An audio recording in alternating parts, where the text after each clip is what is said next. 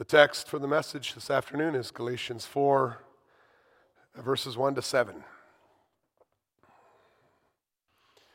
I mean that the heir, as long as he is a child, is no different from a slave, though he is the owner of everything. But he is under guardians and managers until the date set by his father.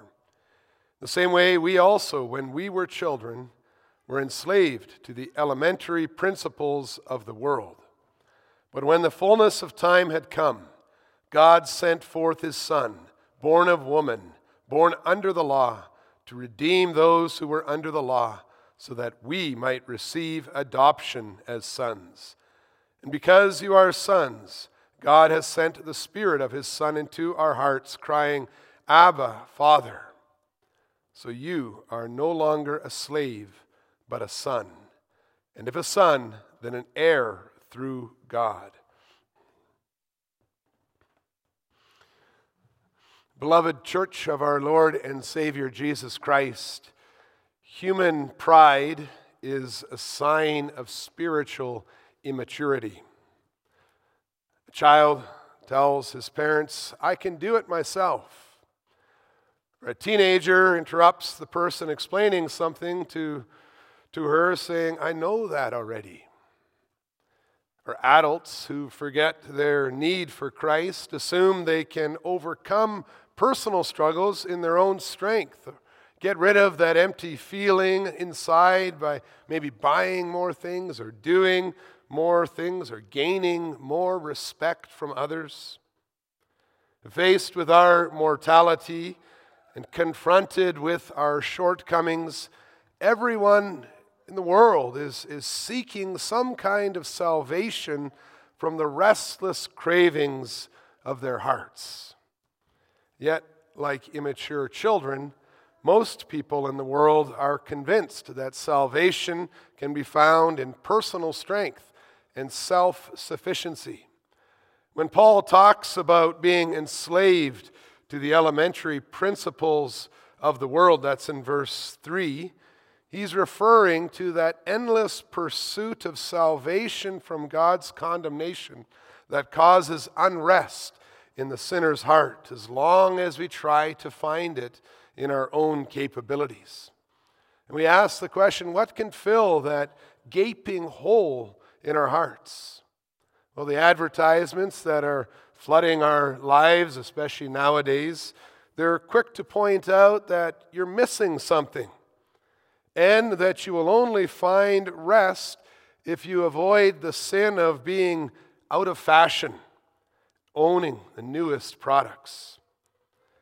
But seeking satisfaction and always having the newest thing is like chasing a disappearing horizon. The envious never receive the reward of satisfaction. Many religions and so-called Christian sects urge you to turn from your material possessions and pursue gaining favor with a higher being. Sometimes people who know about God, the Creator, remove his holy law from the place he gave it, and they turn it into a ladder that we must climb in order to reach God. And such false teaching urges you to earn the right to receive the Spirit and be called children of God, the exact thing that Paul is writing against in Galatians 3, verses 1 to 6. And they do this while forgetting that the whole purpose of God's law is to teach us to live in fellowship with him and to trust his mighty work in our lives in humble dependence. And sadly, there is no rest for fallen sinners when they govern their lives with the rules, the expectations of other people, or they try to have more so-called good works in their lives than evil works. Galatians refers to these vain pursuits as a type of slavery that reveals a lack of understanding of all that God has already obtained for everyone who believes in Jesus Christ. Trying to earn favor with God through obedience to the law after Christ's birth is behaving like a prisoner who has been set free, still sitting in a cell with the door open and no chains on their hands, continuing to do more time. Or like the lord of an estate who continues to act like a slave instead of taking hold of his inheritance and responsibility and freedom and rights. The gospel message is that in Christ we are already free from the obligation to obey the law in order to be saved, because he came down to earth and obeyed in our place. Now that faith has come, we saw in Galatians 3, verses 25 to 26, the display text. Now that faith has come, we are no longer under a guardian. For in Christ Jesus, everyone in the church is a child of God through faith. And I preach to you this gospel under the following theme: Christ's birth ushers in the coming of age of God's adopted children. We'll see that God sent his redeeming Son into the world, and God sent the Spirit of his Son into our hearts. Verses 4 to 5 and 6 to 7. If you look at Galatians 4, you'll see that the first 3 verses, Paul is talking about a major change in the status and the position of the church in her relation to God. The illustration that Paul uses pictures a family setting in which the son and the heir of the father's fortune is at first considered too immature, too underage to receive the responsibility that will be his one day. And as he grows up as a child, he is told what to do, just like the other servants in the house. For he must learn and grow before he can tell others what to do. Paul compares the church to that underage future lord of the estate. For in the Old Testament, God's people were being trained in the way of righteousness by hearing the law, being carefully guided in keeping the law by the priests and kings and prophets whom God appointed as the guardians and stewards of the church. God was working through that one nation, the Jews, which he placed under the law, so that through the guardianship and the supervision of these laws, they might learn about God's redemptive plan, the work that was needed to obtain salvation from their sins, that they might know what kind of Messiah and mediator they needed, and then show this to the world. This time of growing and learning about the kingdom through the guardianship of the law as they waited for their Savior to come is compared to the stage in a person's life when he is a child being prepared for adulthood. Now it's very clear that Paul is not calling the holy fathers and mothers of the church immature in their faith. How could anyone say that of a person like Abraham mentioned in the chapter before? But he is simply highlighting that in the Old Testament, God revealed himself in a very visible, concrete way with visible buildings and sacrifices and external laws in the way of promise to clearly illustrate and point to the promised Messiah who is coming, the Holy Spirit who would be poured out into their hearts. We could say that Paul uses this illustration to describe the difference between the Old Testament and the New Testament and the way that God dwelt among his church. And so it's not surprising that the turning point is identified as the moment the Son of God took on human flesh, his incarnation. Galatians 4, verse 4 highlights that moment, that special intervention of God into the unfolding history of the church that changed everything for the church in a very dramatic way. In the same way that a father might determine a specific date when the promised inheritance moves out of the hands of trustees and into the hands of his children, like when a young man turns or a young woman turns 21. Or the same way when a child comes of age and must be treated as an adult after that. You can think of the Jewish celebration of Bar Mitzvah at the age of 13. So also God set and appointed a time when the church's relationship to him would change. When the fullness of time had come, no one could doubt that it was impossible for even the holiest person to keep God's law perfectly. And God's people understood how much they needed they needed the Savior to be born in the world. When the fullness of time had come, the Romans had established a time of peace in the world that was ready for the gospel message to go out down well-built roads from Jerusalem to the many synagogues in many different cities in the world, to the Gentiles around, using a common language.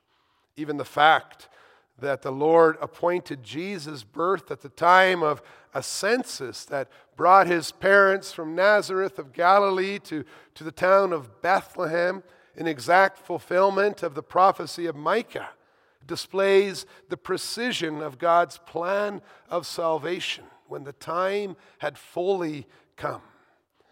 God had ensured that the stage had been set for the coming of age of his church, and then he sent his Son into the world.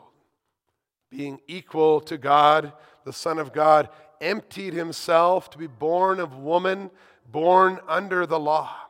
And like every mother giving birth since the fall into sin, so also Jesus' mother, Mary, experienced labor pains and needed to make purification for the impurity of birth. Jesus knows what it's like to be a child of human parents, for he shared in our flesh and blood, was tempted as we are, and assumed a true human nature with all its infirmities. Jesus was like every other faithful Israelite, entering the world under the demand of the law and submitting himself to God's command to love him and to love his neighbor. And since Jesus was a Jew without sin, we could say that all that was written in the law of the Old Testament was kind of like a pamphlet that describes Jesus Christ. Jesus was the law of God perfectly embodied. Jesus loved God and his neighbor truly and from the heart. And his obedience was so perfect that it's easier to point to Christ to explain the law than it is to point to the commandments written in the Old Testament. Our text tells us that Jesus was born under the law so that he might redeem those under the law. Jesus' perfect innocence meant that when he entered our room to be born under the law, just like all creatures, he was able to bear our condemnation, taking our chains off our own wrist and placing them on himself. The Son of God stood where we were, under God's wrath against sin, in the likeness of sinful flesh, so that God might redirect the curse that we deserved upon the shoulders of his Son. And Romans says, and so he condemned sin in the flesh of his Son.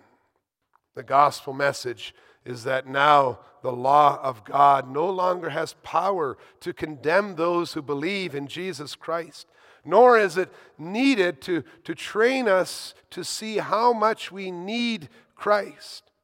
Now we can look directly at Christ Jesus, and we can see in him the holiness of God's law and the beauty of the fellowship with God that the law promises.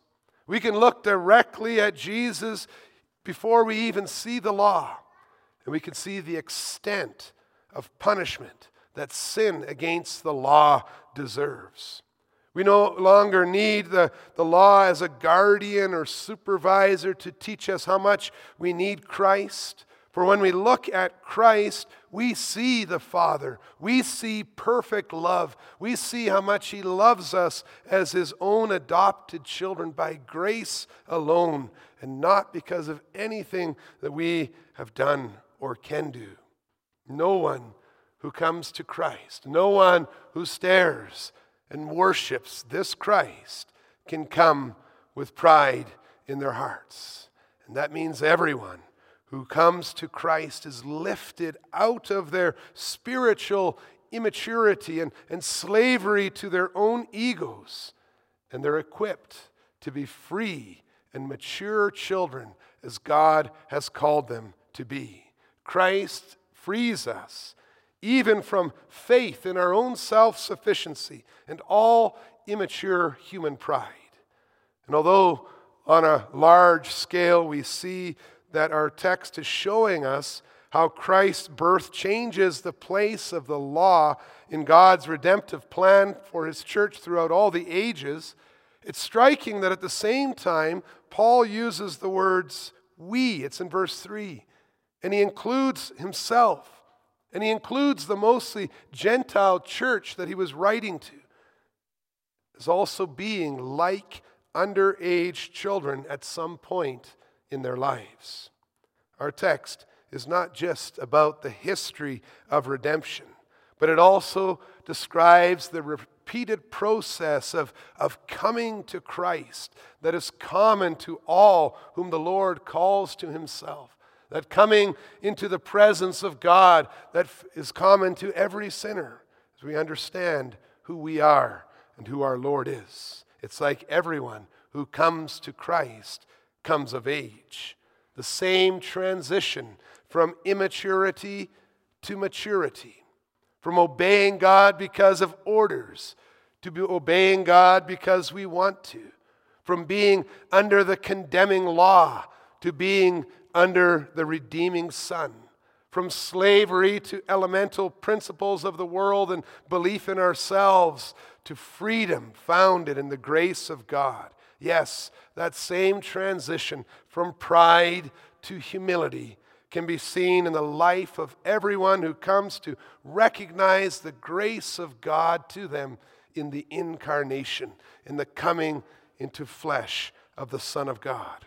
And that's why, in this context, Paul asks the church where they are right now.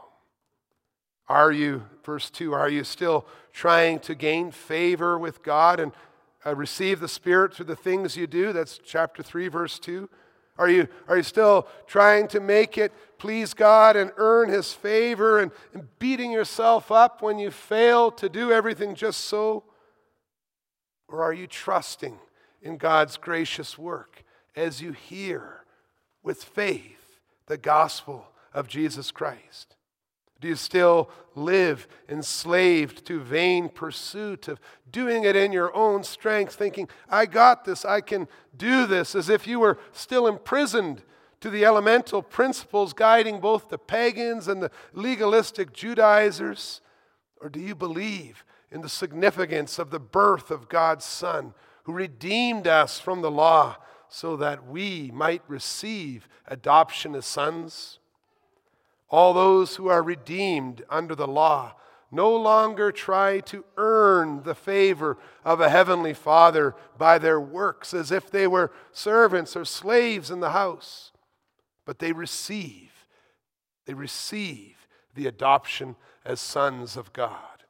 When the Lord opens your heart to receive his gifts in faith, then as Paul declares in Galatians 4 verse 7, you, and here he uses the singular personal, you are no longer a slave, but a son.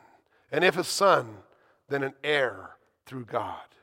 When you receive Christ's work for you in faith, then you, my friend, my brother, my sister, are no longer a slave who needs to earn anything, but a child who has everything already guaranteed for you. The only way that we can truly see our freedom and our special status as God's children is when God opens our eyes up to see our dependence on his fatherly love. For when we are humble, then we are mature. When we rely on God alone, then we will truly be redeemed from the law and made free. And we thank the Lord for working these gifts in our hearts by the Holy Spirit, as we see in the second point. It's very striking that the word of God sending his Son into the world. In verse 4, the word for sending forth is the same that is used of God sending the Spirit in verse 6. You see, when the Son of God was born into the world, he changed the status of everyone who believes in him, changing it from being like a slave to children by adoption. And when he makes this change, he doesn't transfer us into a life of immaturity and pride, but into freedom and to maturity. For he immediately imparts his own Spirit into the hearts of everyone who believes. As Christ calls people out of the world to follow him as heirs of eternal life, not only does our relationship and legal status before God change, but we ourselves are changed, converted. We are conformed to be the image of his Son, Romans 8, so that we begin to behave like the heir of all things, as the Son of God is called in Hebrews 1 verse 2. Having coming of age to receive all the rights of sons and daughters, heirs obtained for us by Christ, our lives look a lot different than the lives of the servants in the house. And because we are children who have come of age and can already experience the honor and the freedom and the responsibility of being God's children, God sent the Spirit of his Son into our hearts so that we might act like sons and daughters. And how do mature children of the Heavenly Father act? How do mature Christians live in this world? Our text says they cry out to God, Abba, Father, in whatever language they speak, like little children who ask their dads to help them in everything. You see, whereas maturity is often associated with independence, the Holy Spirit shows us that spiritual maturity and the coming of age in the church is marked by the confession of our own weakness and dependence on God alone. Poor in spirit, Jesus said in the Sermon on the Mount in the Beatitudes, meek. And we stare at the incarnation of the Son of God, God sending his own Son into this world, the Christmas gospel, and we say, look at what God needed to do to keep us in fellowship with him. He had to do everything.